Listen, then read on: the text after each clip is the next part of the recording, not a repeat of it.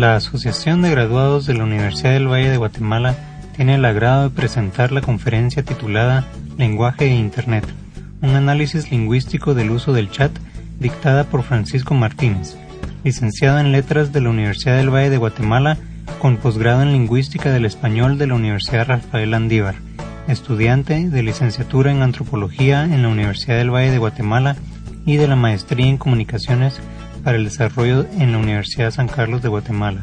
Si desea ver las imágenes que acompañan esta presentación, puede descargar la versión AAC de este archivo, que puede verse en iTunes o en su iPod con pantalla a color, donde las imágenes cambiarán junto con el audio. El link para descargar este archivo lo encuentra en nuestro sitio de internet. Muy buenas noches. En nombre de la Junta Directiva de la Asociación de Graduados, me complace muchísimo darles la más cordial bienvenida. Quiero decirles que esta es una ocasión de veras histórica para la Asociación de Graduados. En primer lugar, porque es primera vez que hacemos una conferencia conjuntamente con el Departamento de Letras y que hemos invitado al licenciado Francisco Javier Martínez Melgar, graduado por el Departamento de Letras como licenciado en Letras también. Además, contamos entre nuestra concurrencia nada menos que con la licenciada Margarita Carrera, que ya cerró los ojos, Premio Nacional de Literatura, que nos ha honrado de veras con venir. Tenemos además al vicedecano del Colegio Universitario, el licenciado José Carlos Chiquín, también graduado de la y además tenemos a la licenciada Ligia Pérez de Pineda, que es la directora del Departamento de Letras,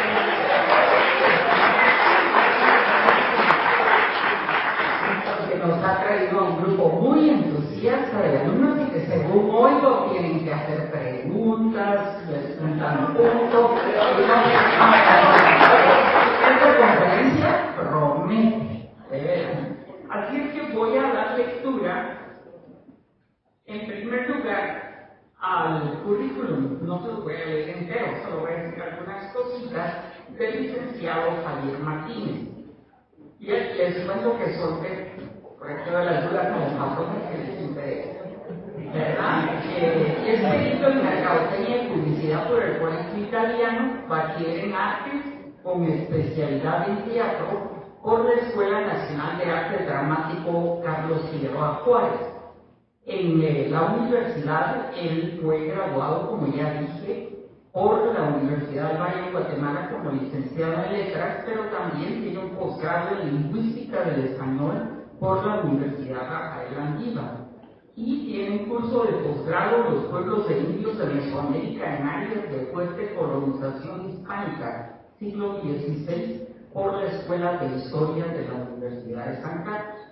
Actualmente está terminando el cuarto año de la licenciatura en Antropología en la del Valle. Este es un típico del valleriano. Terminando el primer año de la maestría en Comunicación para el Desarrollo, además, en la Universidad de San Carlos. Habla inglés y alemán.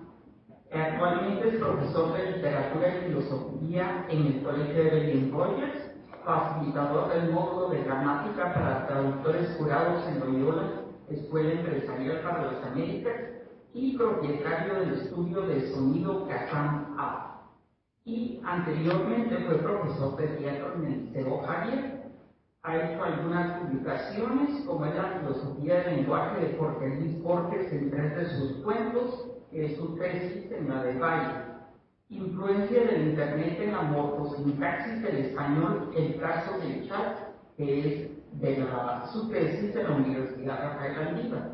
Y además tiene un ensayo de Amores y Hermosuras, una tergiversación más de Cervantes y su Quijote, que fue publicado en la revista de la Universidad del Valle de Guatemala, número 3.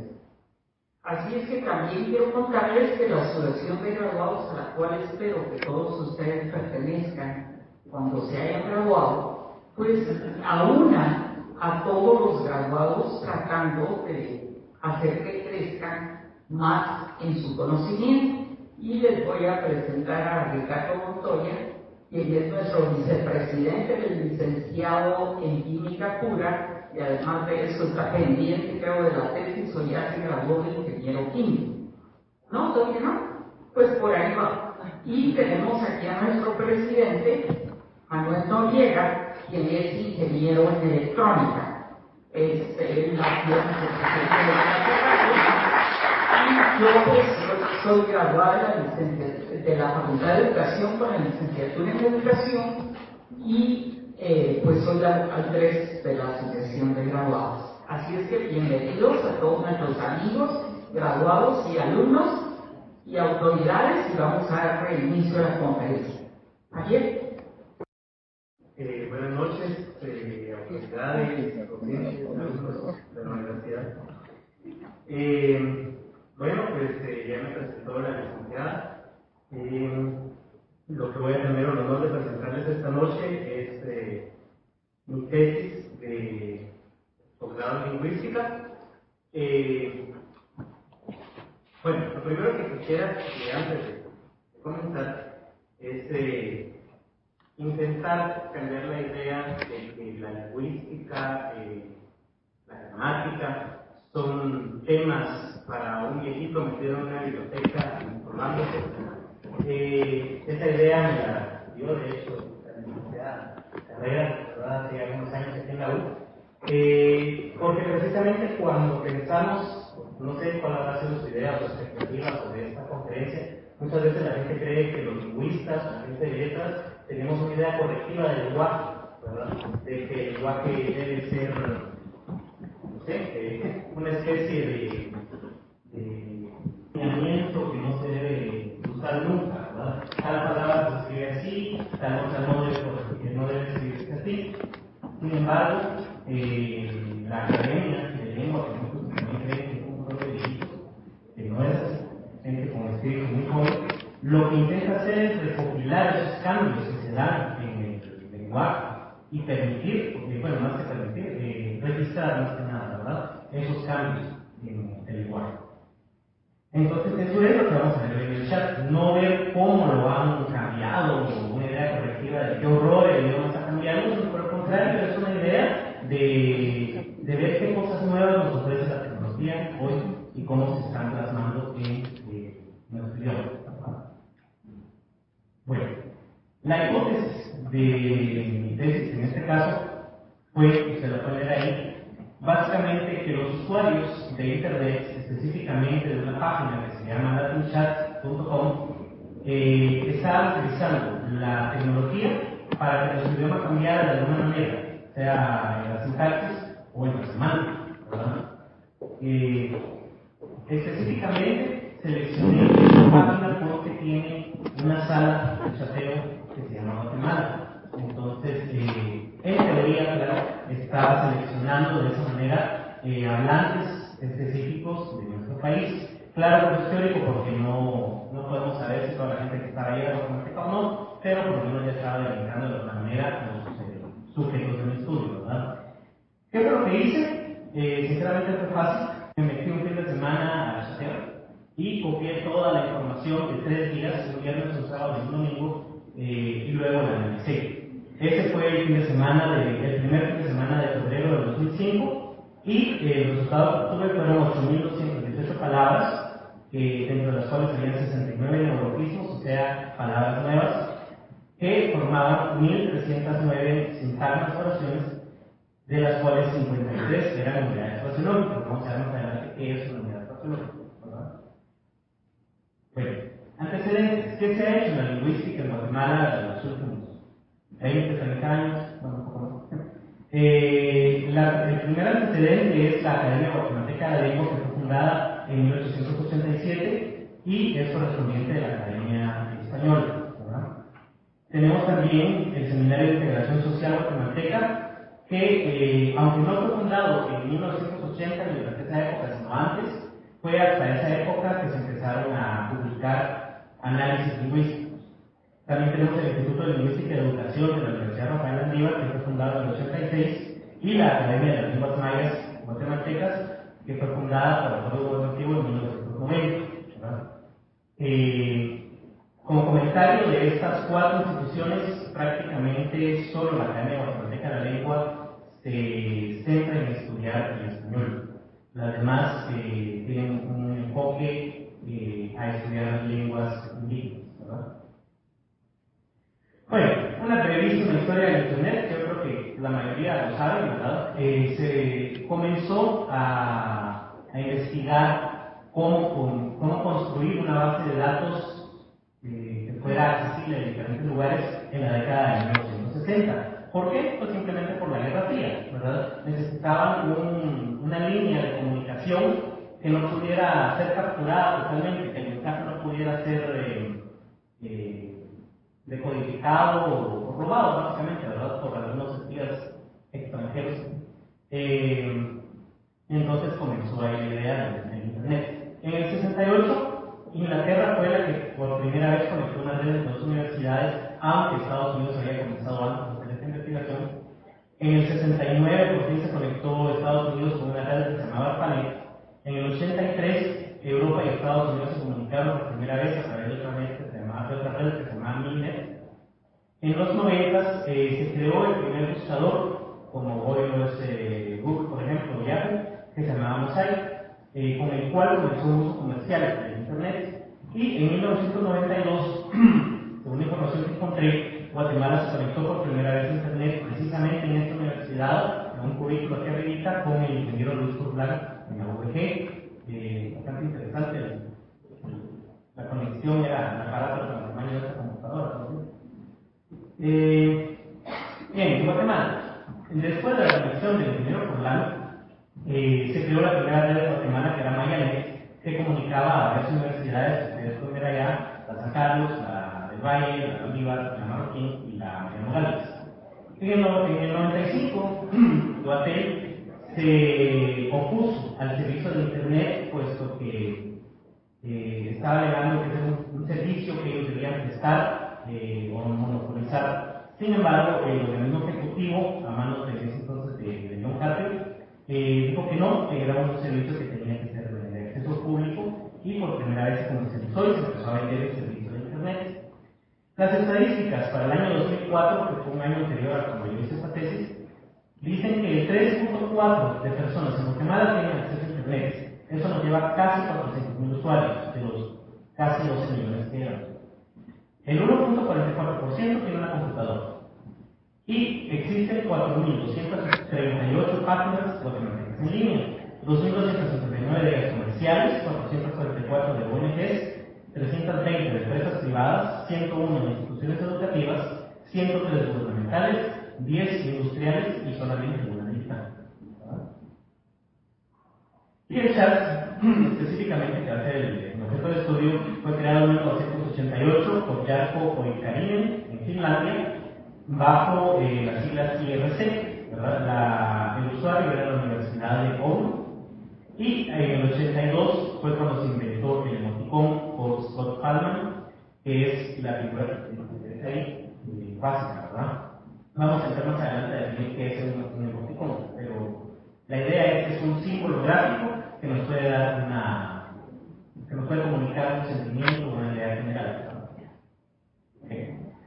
Esta es la portada, básicamente la pantalla de Latin Chat, que algunos no la conocían.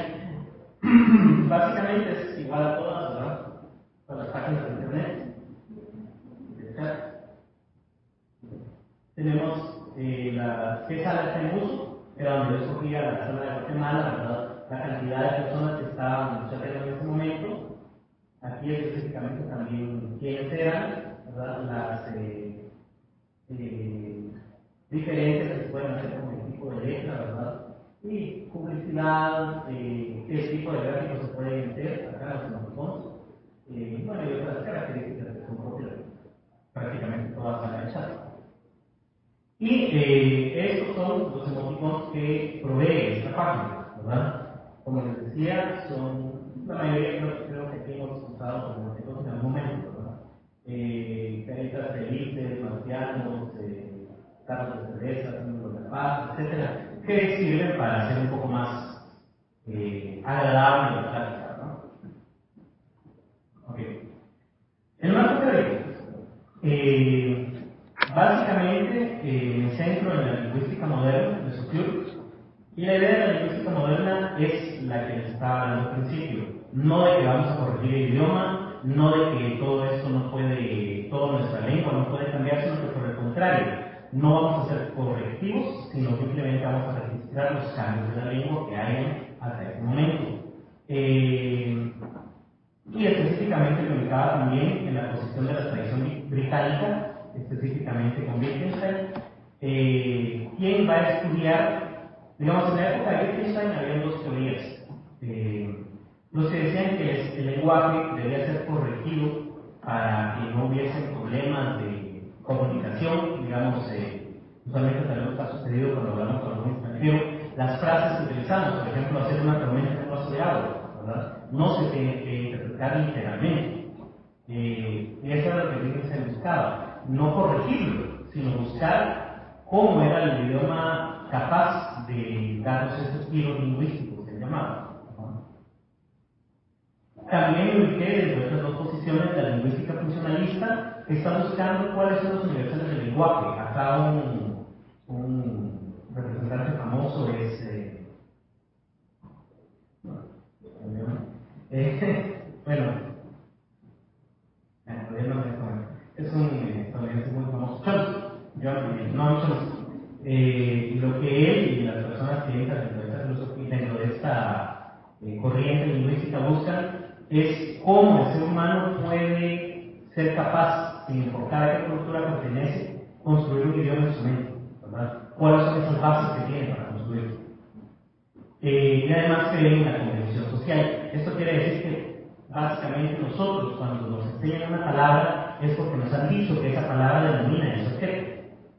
Por ejemplo, si yo les digo árbol, es porque todos nosotros llegamos a la conclusión de que cuando alguien expresa el sonido árbol, se refiere a una planta con corteza, con hojas que miden diferentes alturas, pero no todo el mundo piensa así. Estaban los idealistas naturalistas que pensaban que los nombres de las cosas eran naturales, ¿verdad? Que lo más natural, la única forma por así decirlo, llamar un árbol era árbol, porque ese sonido evocaba la figura del árbol, ¿verdad? Otra teoría en la que me baso es el relativismo lingüístico de Lenguaje, que afirma que las innovaciones en la lengua son por reflejos culturales, ¿verdad? Nuestra lengua va a cambiar porque simplemente estamos en contacto con otras culturas, ¿verdad? En este caso, por ejemplo, como otras nacionalidades van a influenciar el lenguaje que estamos utilizando en el chat. Bueno, ¿qué fue lo que hice? Como les mencioné, me metí a internet 3 días a este chat específico. Yo no sabía, simplemente observaba lo que los demás estaban escribiendo durante 1 hora, luego le daba copy-paste, le pasaba a Word, y ese corpus, así se llama el objeto que uno estudia, en este caso, lo analicé bajo 3 sistemas. La gramática moderna, para que definiciones no en la RAE, básicamente lo que hice fue clasificar esas palabras que encontré en categorías léxicas y funciones gramaticales, que vamos a ver más adelante cuáles son. También agarré el sistema de POP para los neologismos, o sea, palabras nuevas, cómo se clasifican, y el sistema de corpas para clasificar la fraseología, ¿verdad? O sea, que fueron 3 tipos de análisis distintos que hice. Dentro de las categorías léxicas que les mencionaba, son las que la mayoría conocemos, me imagino también algunos que están en comunicación: el sustantivo, el pronombre, el adjetivo, el artículo, el verbo, la preposición, la conjunción y la imperfección. Les puse algunos ejemplos para recordarles, porque en este momento preciso nos recordarán cuál era cada uno, ¿verdad? No vamos a entrar a hablar qué son, muy básico. El resultado de las categorías léxicas. Aquí lo que estoy viendo son frecuencias de uso, o sea, cuántas veces se utilizaron cada una de estas categorías. Por ejemplo, vamos a la figura de los totales, porque lo de los días no importa qué es esta, ¿verdad? La que más uso tiene son los sustantivos. Después le siguen los verbos, ¿verdad? Vemos, por ejemplo, que la categoría que menos utilizan las personas es el artículo, ¿verdad? También la conjunción. Y luego las demás están más o menos sobre la frecuencia, pero también la intersección casi no se utiliza, ¿verdad? Eso que nos quiere decir básicamente que las personas están utilizando sustantivos como perro, casa, mesa, sillón, ¿verdad? Y verbos, más que nada, para comunicarse. Luego, analicé las funciones gramaticales. Las que aprender ahí, que es el núcleo del sujeto, modificador, posición, objetivo, núcleo predicado, predicativo, agente, sujeto directo, indirecto, circunstancial, que tampoco vamos a entrar a definir, muy básico. Pero todas estas son funciones y quiero recordarles que cada una de estas puede contener varios tipos de palabras. ¿Cómo así? Un núcleo del sujeto puede estar compuesto por varias palabras, o más bien un circunstancial, por ejemplo, ¿verdad? Puede tener, está compuesto por 3 o 4 palabras como en el bosque, ¿verdad? Tenemos 3 tipos de palabras que son categorías distintas, pero las 3 juntas hacen una sola función, como es un circunstancial. ¿Y qué resultado me dio? Vamos simplemente a la última gráfica. Encontramos que la que más frecuencia de uso tuvo fue el modificador indirecto. ¿Sí? No, no. ¿Sí?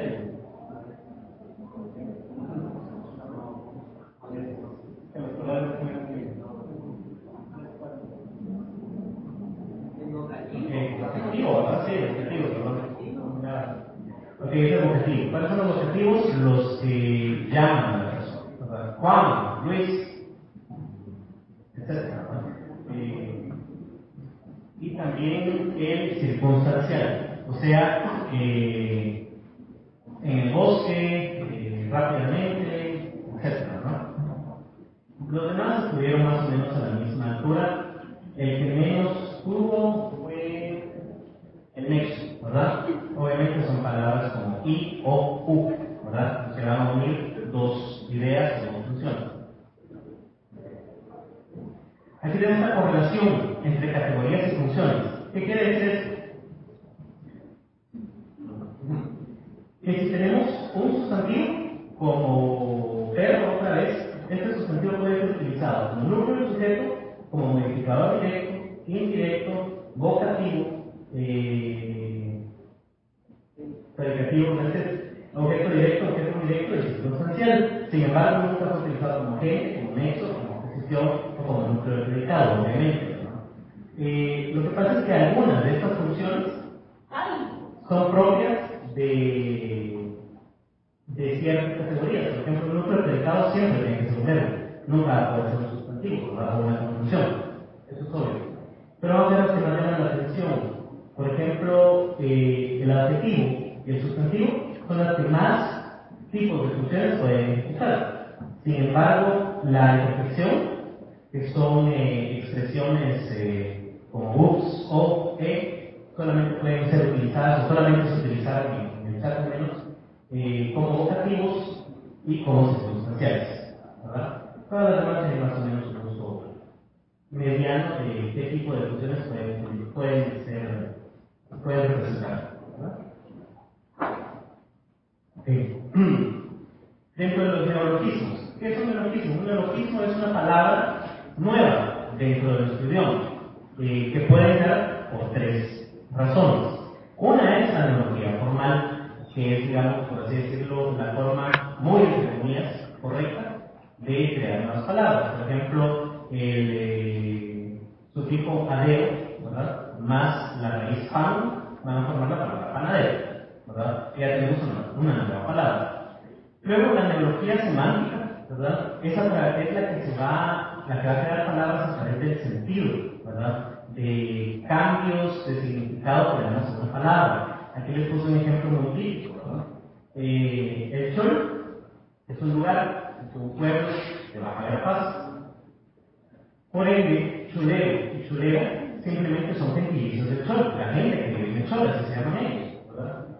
Sin embargo, al inicio del siglo XX, mucha gente de este lugar vino a la capital para trabajar en ese idioma, ¿verdad? Luego, entonces, la palabra cholera y cholero fue sinónimo de sirviente y hasta que último que llegó a significar un adjetivo despectivo, ¿verdad? Y entonces es así como a través del significado vamos metiendo nuevas palabras en los idiomas. Por último, tenemos el neologismo por préstamo. En este caso también se llama cálculo o extranjerismo, que es introducir en nuestro idioma palabras de otro. En este caso tenemos scan en inglés, que luego fue aceptado por la Real Academia como scan, ¿verdad? Por ejemplo, les puse aquí solamente algunos de los neologismos que encontré. Encontré 69, como pueden ver ustedes acá. Y sí, la mayoría de malas palabras muy entretenidas, ¿verdad? No existen malas palabras. Por ejemplo, perra. Si viene un gringo y no sabe qué quiere decir perra, va a hacer el pensamiento personal, ¿verdad? Obviamente, no es así. Se hizo un cambio semántico, ¿verdad? En algún momento alguien pensó que esto podría significar promiscuo, ¿verdad? Paso, por ejemplo. Es otra palabra que el cambio semántico. Simplemente significa masturbación mentira. ¿En qué momento pasó de significar una especie de vegetal, digamos así, a esto otro? No sabemos específicamente, simplemente sabemos que cambió. Privada, más un 2, esto también es otra forma de cambiarlo, ¿verdad? Que vamos a ver más adelante, meter otros tipos de símbolos. Es un cambio formal, de hecho. Yo lo califiqué así simplemente porque cambió el sonido de la última parte de la palabra por símbolo, que ya estaba dentro de nuestro idioma. Entonces, obviamente, es la función del chat en la cual se limita la comunicación a un pequeño número de personas o simplemente a 2 personas, que es el caso del chat. Vegaterina, por ejemplo, ¿verdad? Todos han oído el famoso chiste, ¿verdad? Es un cambio semántico y formal. Ok, ¿por qué formal? Bueno, no, primero, ¿por qué semántico? Todos saben el significado de la parte de la palabra, ¿verdad? Que tiene otro significado, ¿verdad? Y tirina. ¿Alguien se recuerda por qué tirina? Bueno, tirina, ¿verdad? Entonces, como parte del chiste, forma que es un medicamento, ¿verdad? Entonces cambia. Es un medicamento porque consiste en tener resultados. Sé que la definición es una cosa, ¿verdad? Pero a la larga eso es, ¿verdad? Taquero es igual una cambio semántico, porque no se refiere a la persona que hace tacos, sino es un gentilicio de mexicano, despectivo, por supuesto, ¿verdad? Puto, por ejemplo, ¿verdad? También es otro cambio semántico y al mismo tiempo un préstamo. ¿Por qué digo que es un préstamo? Porque hasta cuando yo tenía más o menos 20 años, puto significaba en nuestro idioma que una persona era mujeriega, ¿verdad? Un hombre también era mujeriego. Sin embargo, y tal vez aquí es personal, creo que hasta que vino a Guatemala la canción como que un nombre de... ¿cómo se llama? Entonces ahí empezó, o al menos yo, hasta ese momento me di cuenta que tenía otro significado, o que las personas le empezaban a dar otro significado. Por eso se menciona por ahí algo de los medios de comunicación. Y obviamente es, en este caso, sinónimo homosexual, dentro del contexto que yo analicé la palabra, ¿sí? Sin embargo, como vimos, tiene 2 significados que creo que todavía existen o coexisten. Por eso menciono que todavía está en fase de asimilación, porque todavía tiene 2 significados, ¿verdad? Okay. La fraseología. ¿Qué es la fraseología? Ustedes se han dado cuenta tal vez que existen palabras que tienen un significado, o un conjunto de palabras, ¿no? que tienen un significado ya de por sí dado, ¿verdad? Por ejemplo, lo que menciona ahí, seguro de vida o a diestra y siniestra, ¿verdad?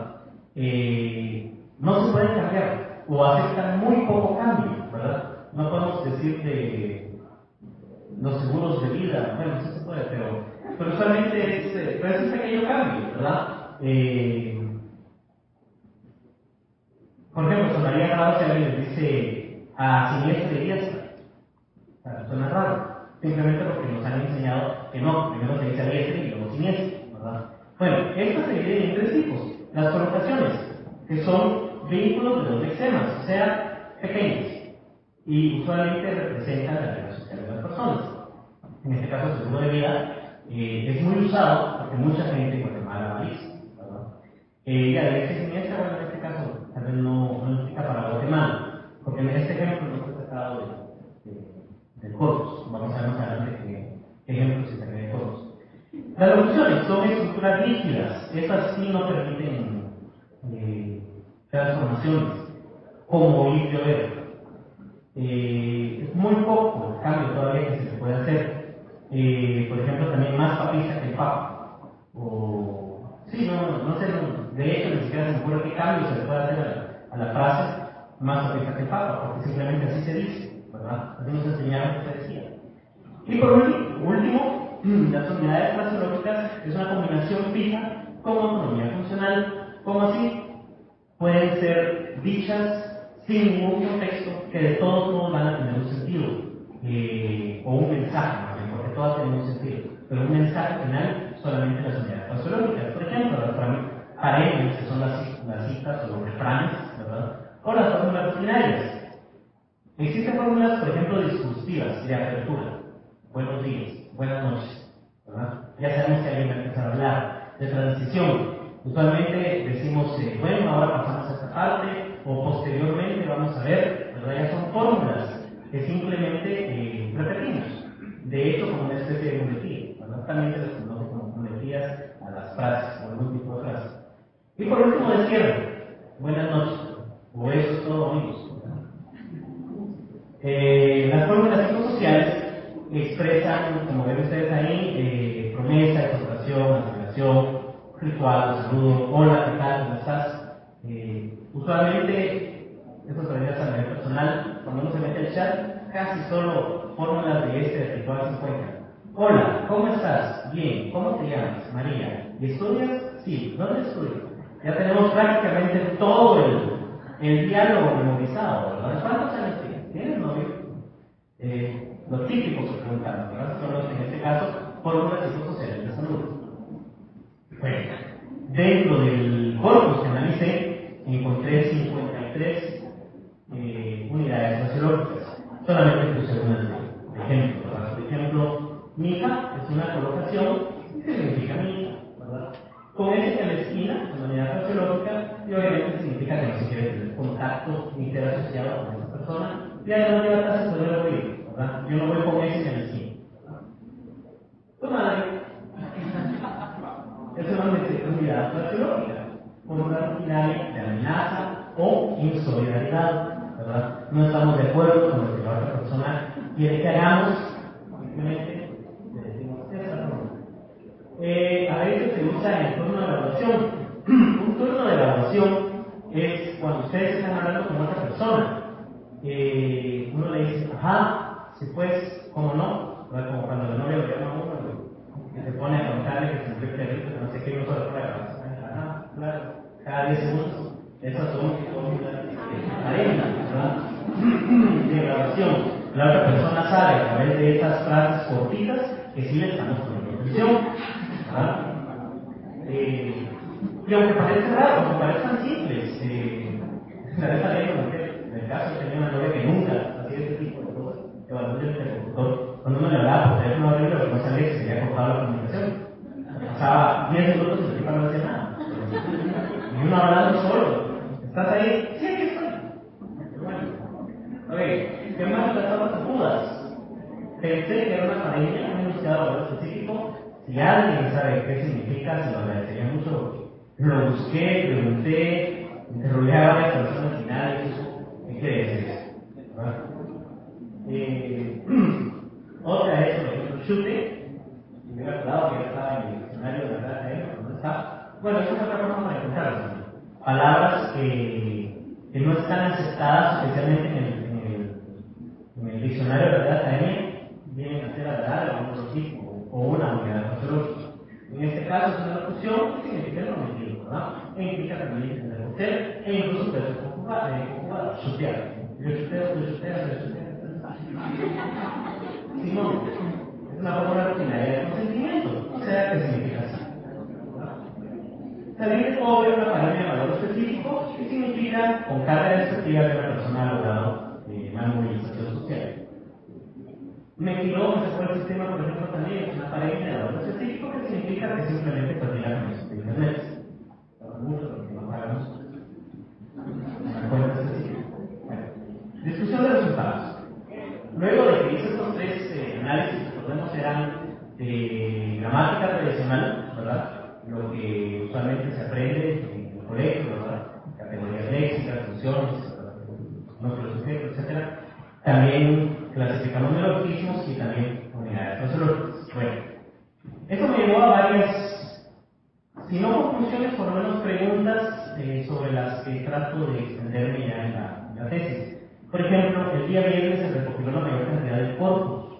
¿Habrá sido porque ese día no han visitado? No lo sé, nadie lo puede saber, ¿verdad?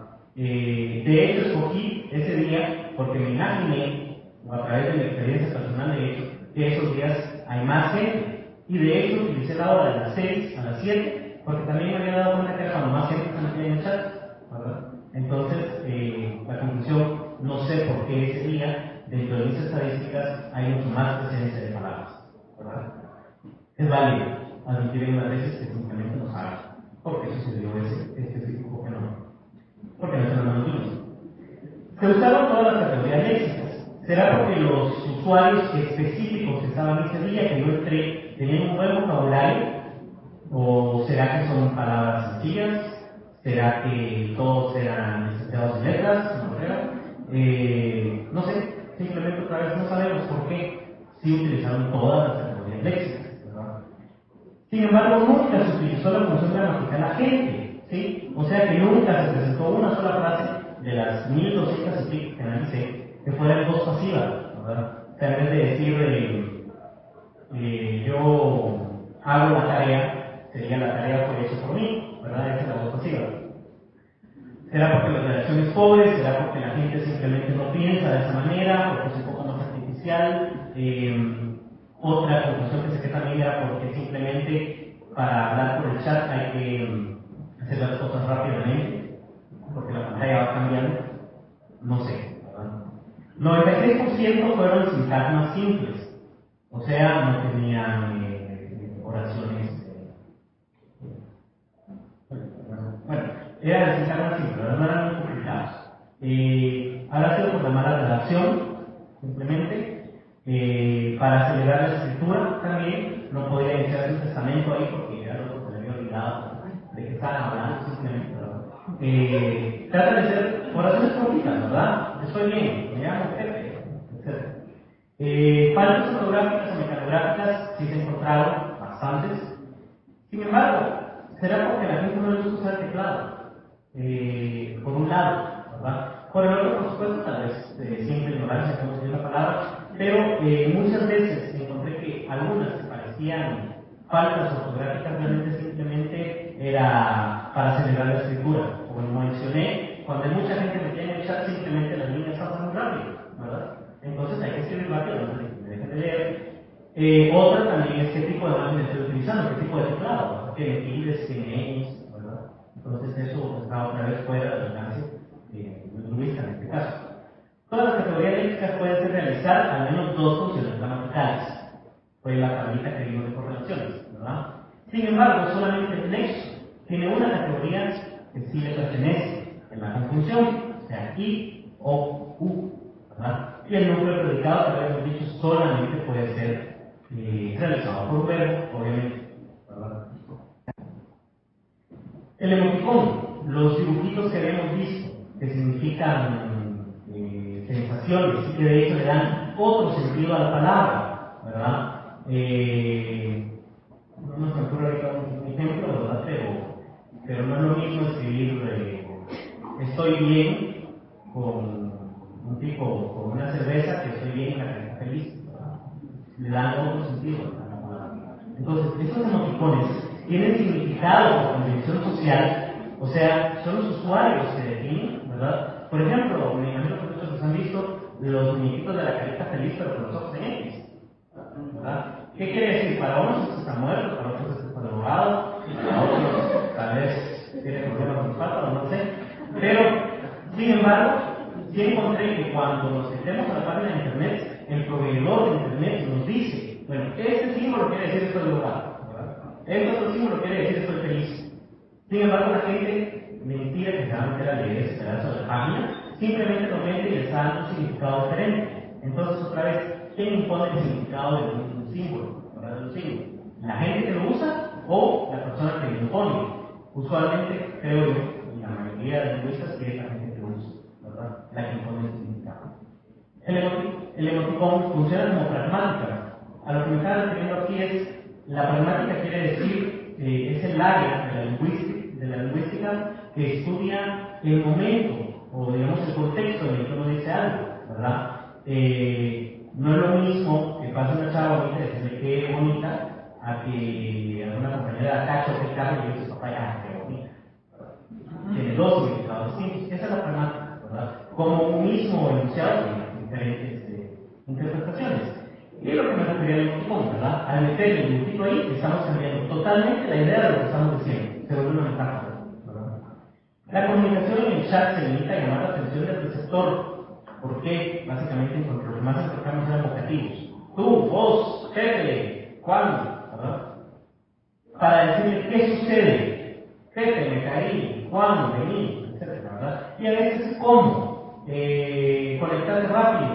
Vení hoy por la noche en mi casa, ¿verdad? Eso es básicamente lo que se limita la comunicación inicial. ¿Quién hace qué? Y a veces cómo lo hace, ¿verdad? Se encontraron dos innovaciones, la representación escrita del habla y la fraseología regional, perdón. Como les dije, yo me metí en una sala que decía guatemaltecos. Suponemos que la mayoría que van a estar ahí son guatemaltecos. Y se comprobó porque la mayoría utiliza palabras como chute, canilla, champurrada, ¿verdad? Que son propias de nuestro país. Son localistas. Y el dinamismo de la comunicación a través del acortamiento de palabras y el uso de emoticones, como así.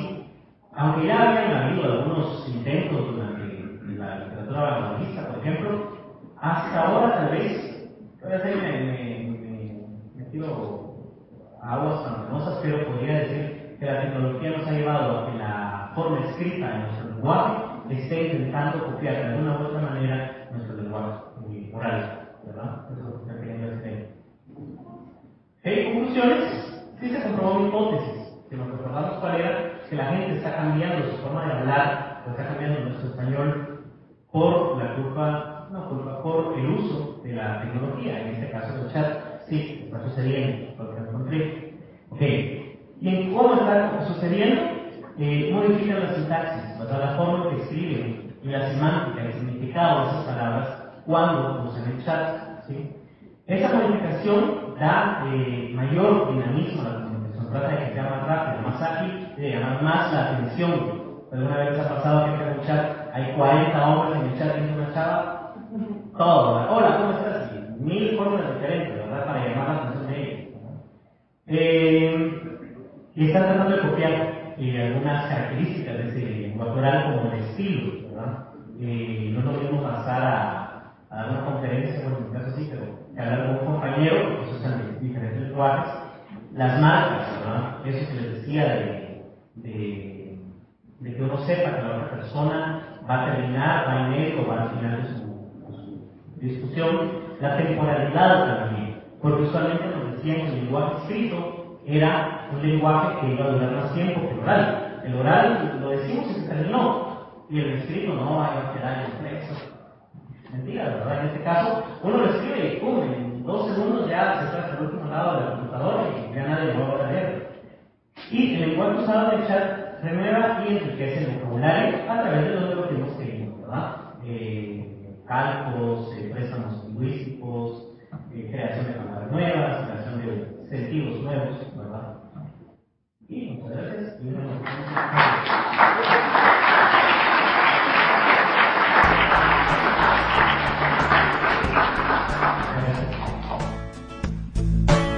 Esta ha sido una presentación de la Asociación de Graduados de la Universidad del Valle de Guatemala. Para más información sobre esta y otras conferencias, visite nuestro sitio de internet en www.vg.edu.gt/agvg. Gracias por su atención.